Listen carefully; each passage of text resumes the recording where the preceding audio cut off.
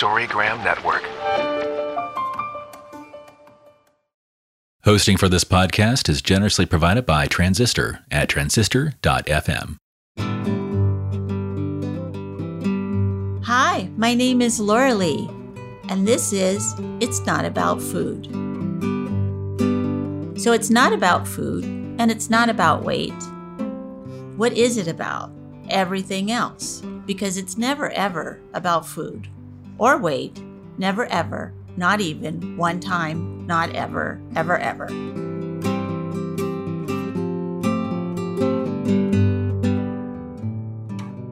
So hello everyone, this is Laura Lee Rourke from It's Not About Food podcast, and today we are talking about acceptance. And the front of the card is the goddess is at the ocean sitting on the beach, the waves and the shore behind her. She's got her arm around herself and the other arm around her deer. And it just is a very peaceful card. It's kind of a fun card because she's at the beach, but she's just sort of being there. She's being with herself and the ocean and the deer. So in the back of the card, it reads, acceptance means to honor and respect our body and ourself exactly as we are right now in this moment. When we step into acceptance, we stop struggling and fighting, and we begin to make peace with ourselves. This empowers our body and ourself to be who we really are in this moment. It takes us out of the obsession of wanting to be different and allows us to be more present with ourselves and therefore better able to meet our own needs. So for me, how I work with this card with my clients and how I worked with it with myself as I was trying to navigate my own life, there's a thing in AA where it says acceptance is the key to all of our issues, is that it is what it is. If we can accept what it is, if it needs to change, then we can change it. But we first have to sort of see where we are right now in the moment and be okay with it. Not that maybe we don't want to change it or it needs to be different, but going into acceptance stops the struggle. And in stopping the struggle sometimes brings the answer, which I think is very powerful. So, not sure if I know anybody else better equipped to talk about this topic, acceptance. And I'm really pleased that she's here with us on the podcast today. So I'm going to turn this over to Carolyn and she can talk about what she's doing these days, what's up with her, where's she been? What have I been doing? What has she been doing? Well, thank you so much for having me. I love this card also. It's perfect for me because I live at the beach, so it was great. And also, acceptance versus resistance is one of the main things that I work with and teach clients. That is a difficult concept, in the beginning for them to understand. Yep.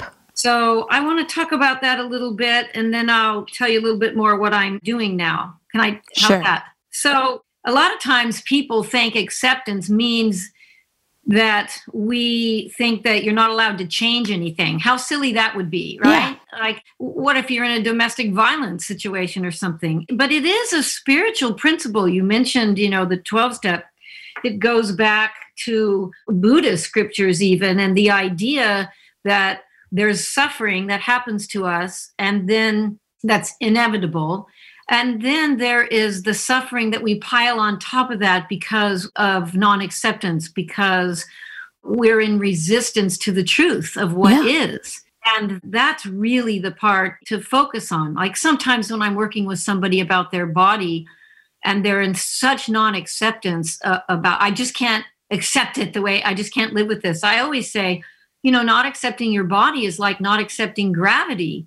There's no, how do you do that? It is. Right. It's here right now. It is what it is. Yeah. That doesn't mean that you can't do something to change it, albeit if you do it in a way that fits with your soul, in a way that doesn't compromise your health or betray your soul. If you want to start walking or dancing or, you want to do things, maybe you want to get in better shape because you want to be able to do a hike that you haven't been able to do before.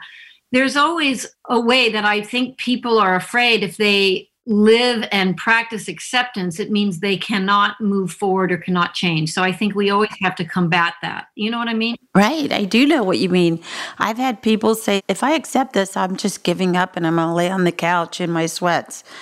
No, it's not black and white. Like you either hate your body and never accept it, or you accept it and then you still hate your body. I mean, it's about, this is the place that we're working from right here. It's sort of like acceptance and. Yeah. Because when people are in non-acceptance and they're in resistance, then they're not liking themselves. They're not wanting to go out. They don't want to put on a bathing suit and go to the beach, Yeah, forget about it. Yeah. And then they feel worse and then they stay home. And because they feel worse, then they binge, for example. So it becomes this really cyclic pattern. So I'm always asking people, there's only two ways to deal with something: acceptance or resistance. Which do you want it to be? There's only two ways. And when you say it that way, I think it helps people to begin to use that mantra, am I in acceptance or resistance to this? And I think it helps them to stay on track a little bit better with that concept anyway. Yes. And the idea that we're so horrible, that our bodies are so horrible, or the way that we are so horrible that we can just not accept it. I can understand if we were complete narcissists that we may not want to accept that and try to change. But a narcissist wouldn't even try to change. They wouldn't even think of it. They think, hey, I'm all good. We think so badly of ourselves that we cannot accept it, which is not the truth. I look at their bodies and I go, you look fine. You're fine. How do you feel? Well, I like to give analogies too, because the body is such a trigger. And because we live in this world with so many pressures. So what I would do, I try to, and I use analogies a lot. So I'll try, for example, let's say I'm working with clients in a group, and let's say we're going to go on this outing and we plan it for this sunny day and I'm going to take them somewhere. Or even if you're working with a family member or a friend, and then you're going to go on a picnic, let's say, and then it rains. Yeah. So you have the rain, and you can either be in resistance to the rain. Oh my God, I can't go on the picnic. My day's ruined or whatever. And you're allowed to have some of that. I mean, feel your feelings, right? But then move on to the point where, okay, I'm accepting that there's rain. What can I do in the rain? I'm going to go out and splash around in puddles. I'm going to go out and feel what it's like to be in nature when it's raining, or, take those, you know what I'm saying? Exactly. So, have a picnic inside or whatever. Exactly. When I'm working with clients, once I get them to accept that, they're all like, yeah, we get that. That's true. We're going to go out, we're going to have a picnic inside. Then I say, this is not that different from if you accept this concept when it comes to the rain, then you can accept this concept when it comes to your body. It's really no difference. It's the same thing. Yes, exactly. But we think that if we, what I feel like, what I thought, and what I hear my clients, that if they accept it, then they're saying it will always be like this. It's such a black and white issue for them. And I'm like, no, it is a gray issue. There's a lot of room between acceptance and I can never be anything different. That's completely opposite. There's a lot of stuff in the middle. I always say, first, feel your feelings about it, and then break it down into what are parts of this that are changeable. And that goes back to the 12-step thing, accept the things I can change and the things I cannot change. I forget how they say it, much more eloquent than that. But, that's where the learning comes. So then you can feel your feelings about it. You can cry about it. Like I give the analogy also, it actually happened to me once. I'm doing a lecture in Canada. We took a break and I was going to come back to the room and talk about acceptance. It was one of the things on my topics. And when we got back from the break, I came into the room and realized someone had stolen my laptop. So there's 700 people waiting for me to talk. And I looked at everybody and I said, wow, what an interesting thing. I'm going to have to practice what I preach right now. Let me just have a moment. I took a few deep breaths. I had a couple of tears. And I said, the thing is, it's gone. And so now I have to accept that it's gone and move on. So everybody, we're going to switch to a different room. We're going to form 2 concentric circles. It's the only way I know how to do this with this crowd. And we're going to go forward. And that's the thing that you have to do. I mean, I wasn't happy that I got my computer stolen. No. But then the next step is, okay, what are some things that I have to do to deal with it? I have to call the police. I have to report it. Yeah. But I accepted that it was gone instead of that tragic being in resistance to it, being upset. Why did I do this? Who did that? All the stuff that we bring on ourselves. Exactly. And I think that's such a beautiful way of putting it. It's like you had a job to do. There were 700 people there to hear what you were going to say. And they may or may not have even known why you would need the computer. Why wouldn't it always be like this? We don't have to put that on everybody. We can say, okay, change. I'm going to change to this different way of doing something. So did you get it back? I never got it back. Wow. Yeah. They saw some teenage to 20-year-olds on the video camera coming into the auditorium when we were all at lunch with hoodies on. So that's probably what it was. So I didn't get it back. But you know what else I told myself is I'd rather be me without my computer than be the person who had to steal. Exactly. That helped me. And you were still here. Yeah, I didn't steal me. Right. The important part about the whole day was you were there. You were still there doing what you know how to do, whether you have a computer or not. So I think when we teach people things about their bodies, people with disordered eating or body image disturbance or eating disorders, I think it's good to teach these principles and really get them solidified in a way that's not related to the body, because there's so much defensiveness when we start talking about the body. And then say, how can you apply this same concept? How can you take this and apply it to what you're doing in your relationship with your body? Because I think it's easier to sort of begin to segue into the body thing. Yes. Once people get the concept. And the defensiveness comes from our diet mentality that if I tell my clients the same thing, that it is what it is, and just accept it, love it, take care of it the way that it is. This is your body. This is your precious, precious body. It just is here for you. So they say, well, I can change it. I can make it thinner. I can make it bigger. Well, of course, but that's your diet mentality.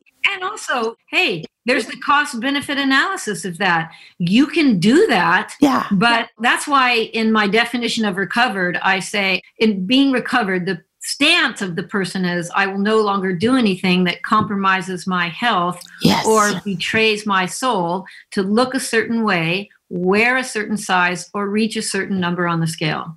I mean, to me, that's the bottom line. Well, that's what I tell people. At what cost? At what cost do you do that? Yeah. And I think we can only be guides, you and I, for our clients, and they have to make the choices they make. Without a doubt. I just keep trying to hold up a mirror and say, do you see what I see? And how this is affecting you or what you're doing with this? And would you like to change that? Would you like to stop having such a bad relationship with your body? Your earth suit. I like to call it their earth suit. Yes, it's exactly right. And it's the only one you're going to get. That's the other thing that I don't know what I thought. I thought that somehow I was going to be given a different body at some point. Like I was going to win a prize and it would be a different body. And until then, I had to fight with this one. And when I finally realized, no, this is the one I'm going to get. So I might as well take care of it. It was a very eye-opening thing. And the only reason we think like that is because we're taught to compare. We're taught what the ideal is. That's that whole Fiji study that happened years ago where the researchers were doing this work in Fiji and realized, hey, there's no dieting here. There's no eating disorders here. And they started studying it within 10 years. Oh, I don't even think it was that long. But when television came to Fiji, all of a sudden, all these girls are throwing up, vomiting to lose weight. And nobody even taught them how to do it. They're dieting, they're trying to lose weight. And when the researchers interviewed them, it's interesting what they said, because they said, well, we could see on television that the characters who had the most status in these television shows and were the most revered and accepted and whatever were the ones who were the thinnest. Now, that was so interesting because here you ruin this, 2,000-year-old culture where being big was considered abundant and good. Yes, exactly. I've had parents tell me, I don't know how my daughter got this eating disorder. We've never said a word about her weight. She could always do whatever she wanted to. We named her Athena, for God's sakes. Where did she get it? I was like, have you watched TV? Have you walked outside your door? Yeah.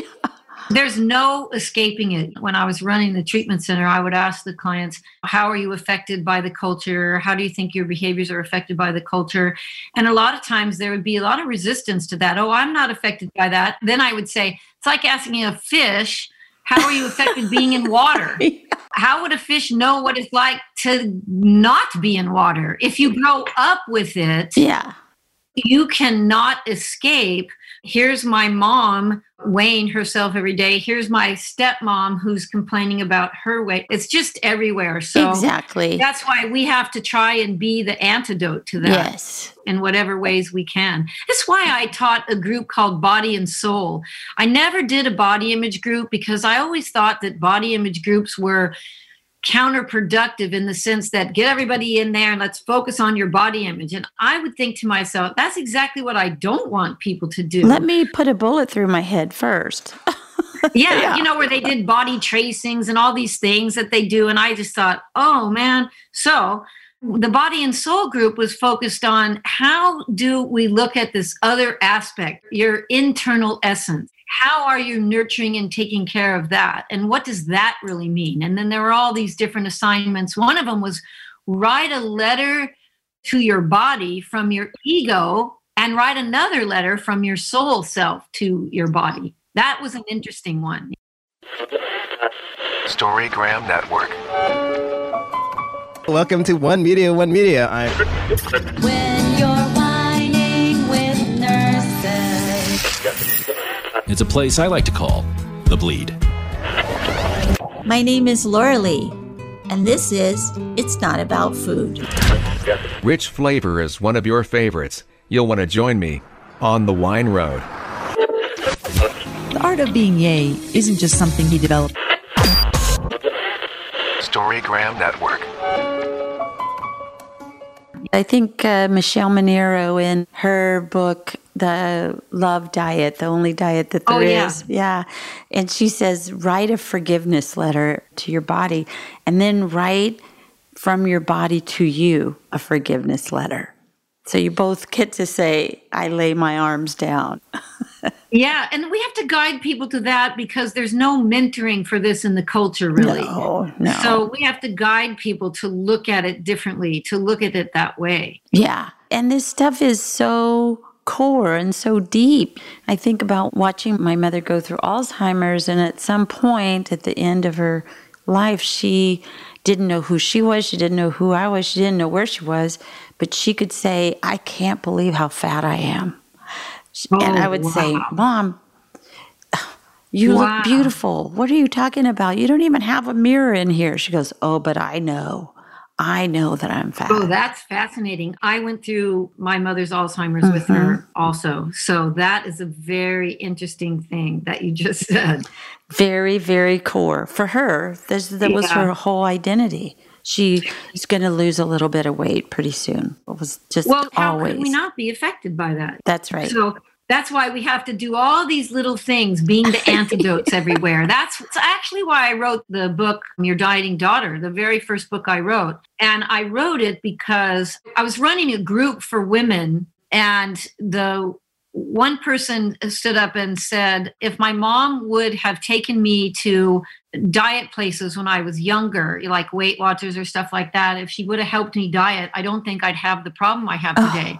Oh, and the person right next to her stood up and said, if my mom had not taken me to those places, I mean, my mom took me to those places and that really messed me up. And I realized parents are so screwed. And so I wrote that book, Your Dieting Daughter, just to try to come up with all these different antidotes for things that parents can do, both mothers and fathers, that would be antidotes to the diet mentality, the diet culture. Yeah. And what is your latest book? I think the last one was, the yoga and eating disorder book. And what I did was I edited. I got yoga teachers from all over the U.S. and a couple of people who had, like an Olympic athlete who had recovered from an eating disorder, partly using yoga. And why is this age-old tradition, why is it helpful? Yeah. And it's because it's not just about the poses. Exactly. Yoga has a lot to do with acceptance because you can't push yourself farther than your own body goes. So it's not about doing the splits. It's about where your body needs to stretch and be limber. It's not about comparing yourself to the teacher, but it's about looking at your own self and where your growth and your balance is important. There are so many things about yoga. Yeah, and acceptance of what your body can and cannot do. And then work to breathe through that and be with it. Exactly. But that's what yoga does. It teaches you to be in your body, to be embodied. Yes. I was really profoundly affected by yoga in my own recovery. And when I brought it to Montanito, I didn't know all the research about it. Now there's a lot of research about different things that it does. It's a mindfulness practice, so it helps in many ways.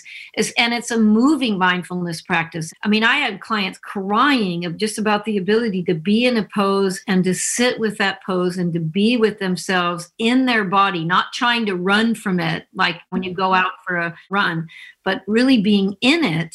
People writing all kinds of things about how it affected them. So that was an interesting thing. I didn't really expect to be as fruitful as it was in terms of helping people. And also there's a lot of philosophical things about yoga, the yamas and niyamas. There's a lot of philosophical principles. It's not just about the movements, you know. Yeah, well, I remember I took a teacher training many, many, many years ago and taught yoga for a little while. I don't teach anymore, but one of the things that I learned in there was that yoga became a way that the monks were sitting in meditation, and it was a way that they could move so they could better sit in meditation. I thought that was completely different than I thought it was. You know, I thought you did meditation and you did yoga and didn't have anything to do with each other. And it was like, no. It was a partnership. Well, yoga means union. It means yoke, and it means union. Well, you know, if you did the teacher training, you know, mind, body, and soul kind of thing. Right. But I don't know that, again, the culture that we live in that takes something like yoga, thousands of years old, and makes it a thing that you must hit yourself over the head with.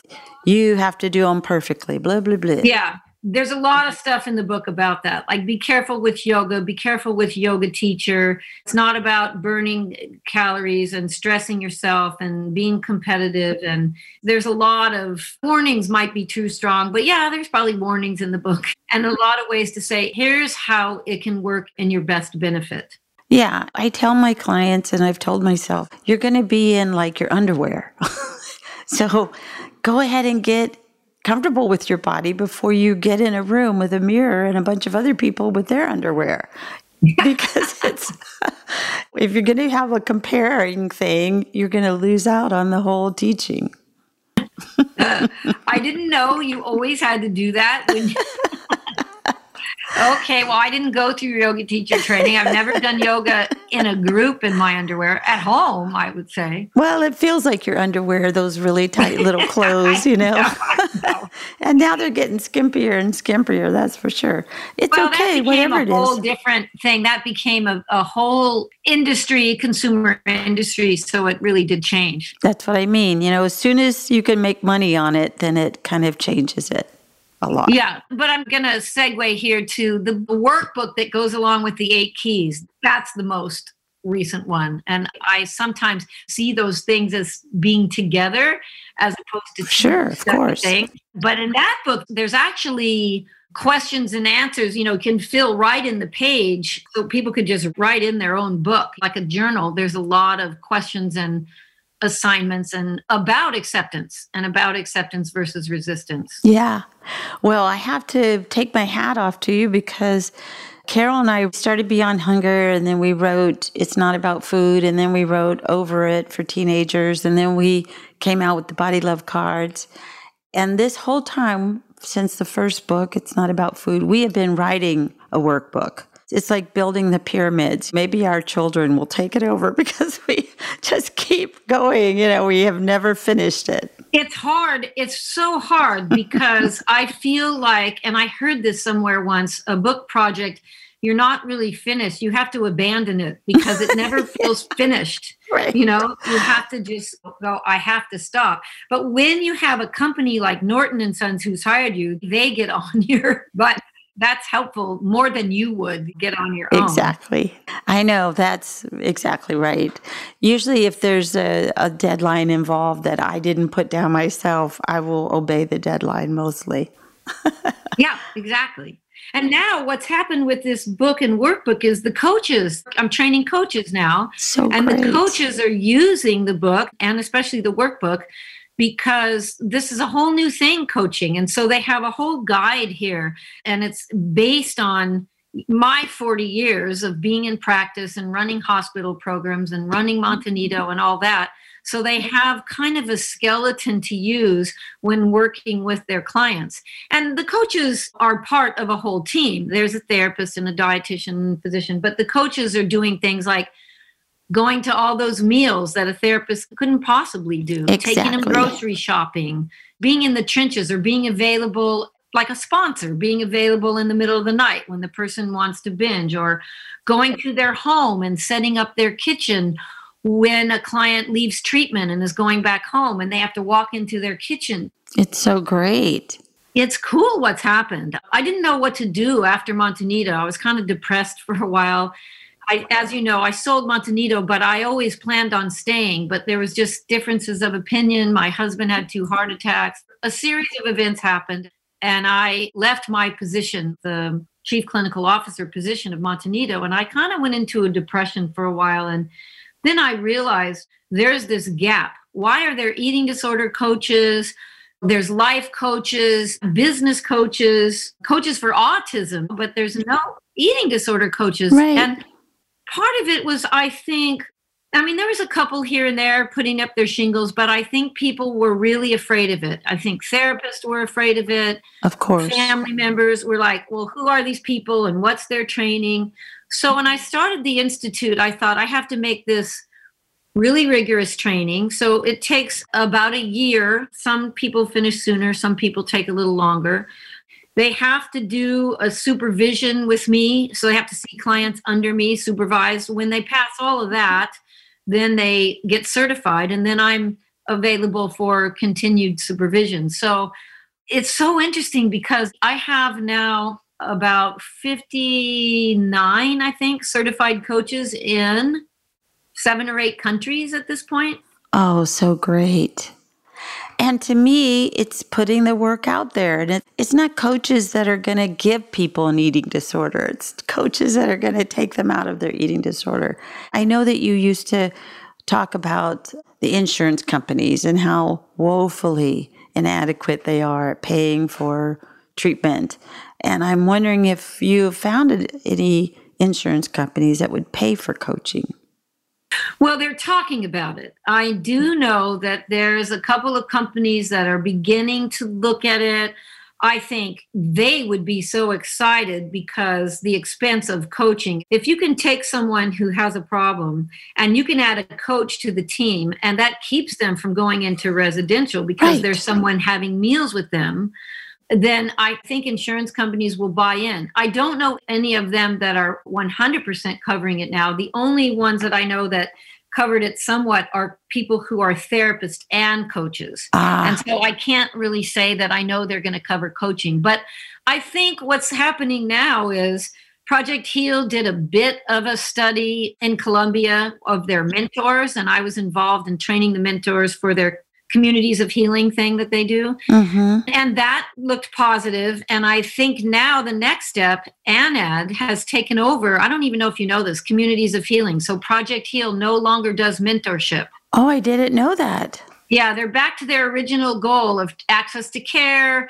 scholarships for people to go have treatment and things like that. And ANAD, or ANAD, whichever you call it, which has been around forever, running group. Yeah. They have taken over the mentorship. So they are taking recovered people just like Project Heal did. They sort of combined what Project Heal was doing and what they were doing. And because I was the consultant training for Project Heal, I'm now doing that for ANET. In fact, the first supervision is going to be at the end of this month, where we're looking at, and I was particularly concerned in increasing the amount of supervision that the mentors get. Now, mentors are different than coaches in that mentors, number one, have to be recovered, whereas most of my coaches, about 95%, have recovered from an eating disorder. But there are a few, like moms who help their kids get better, or nurses who want some extra skills, who didn't have a history of an eating disorder, but just want a coaching certification. Exactly. So that's a little different. The second difference is in the mentor training, they do not do things like deal specifically with the meals.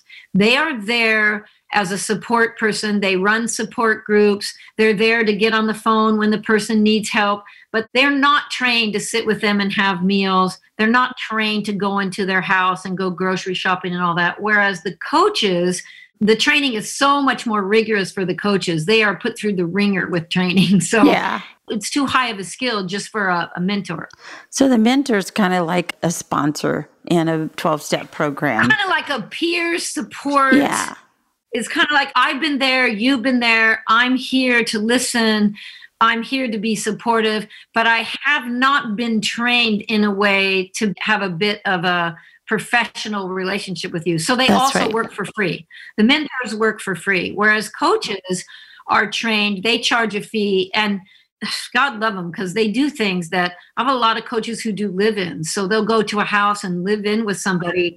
And that's been intense, but it's been unbelievably positive. I had a client who was here in a treatment center, adolescent girl, going back home to India.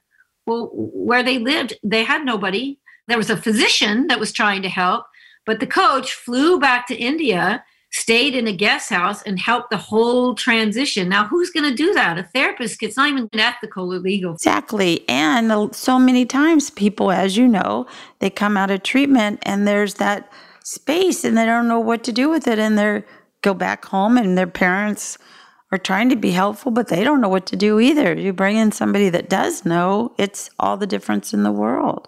It's fabulous. Yeah. So I have coaches showing up to school and having meals with kids at school. And by the way, the kids certainly prefer that than their parents going there. Exactly. I have coaches helping FBT families who are just overwrought with how many meals they're doing with their kid. Yeah. And they want to keep the philosophy going, but they want some help. And I have coaches who are working with people, and you and I know some of these people who have been through treatment. They've been to residential, they've been to hospital, they're maybe in their 50s. They're not holdable against their will or anything, but they feel like the system has failed me. And I have coaches who are working with people like that, who are going over to their houses, having meals with them, holding their hand during a shopping trip. Honestly, I can't tell you how excited I am, because I feel like, just like when Montanito filled the gap when we didn't have any residential care at the time I opened that, I feel like coaching is going to be a game changer in this way. I can see that for sure.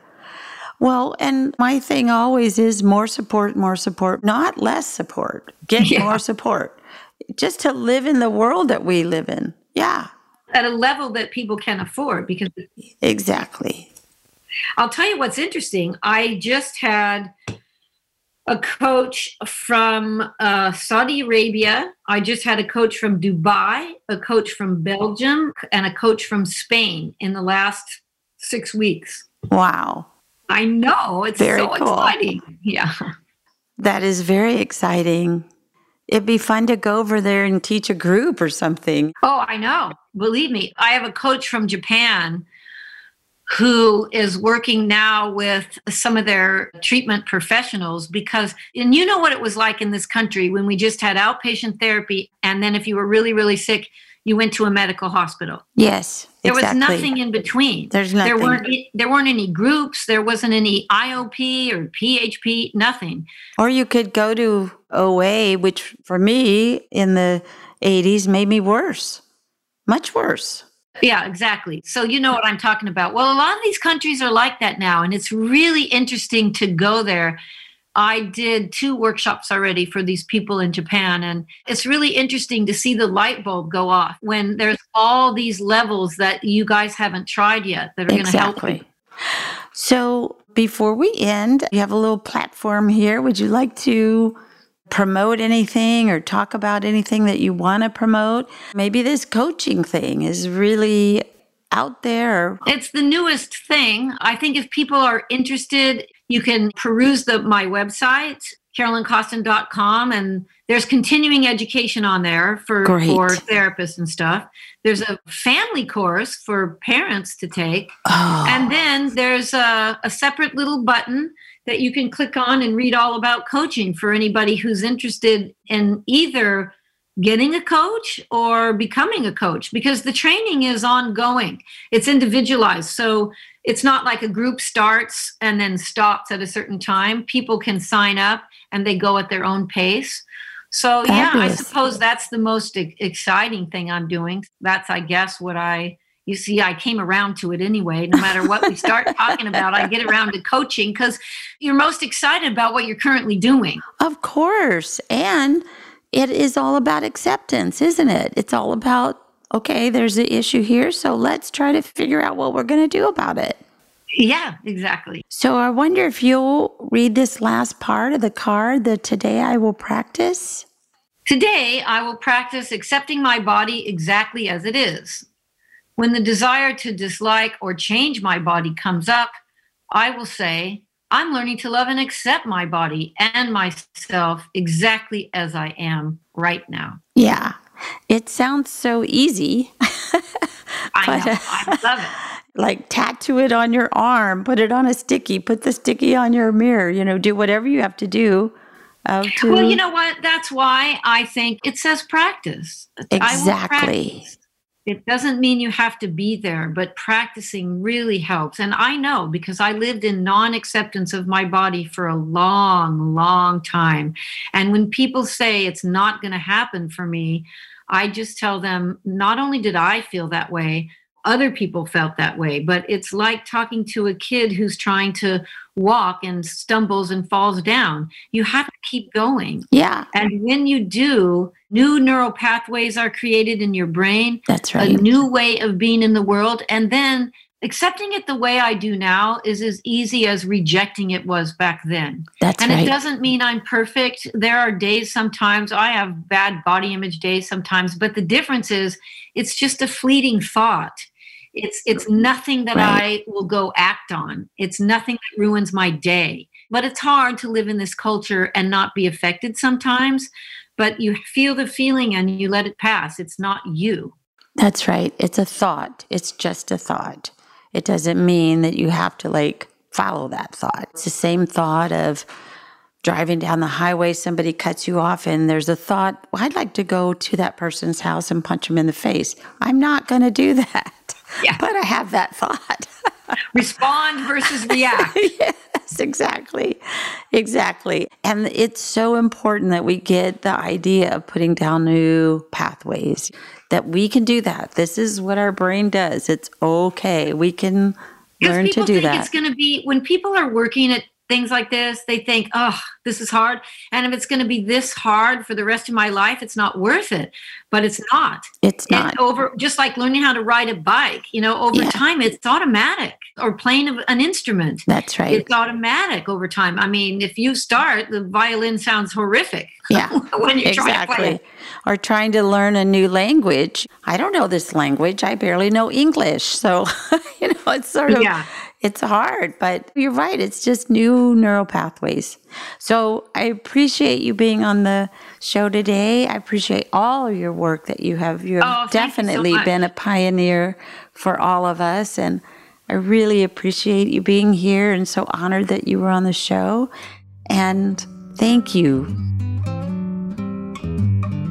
Thank you for listening. You can find me on all the social medias at It's Not About Food.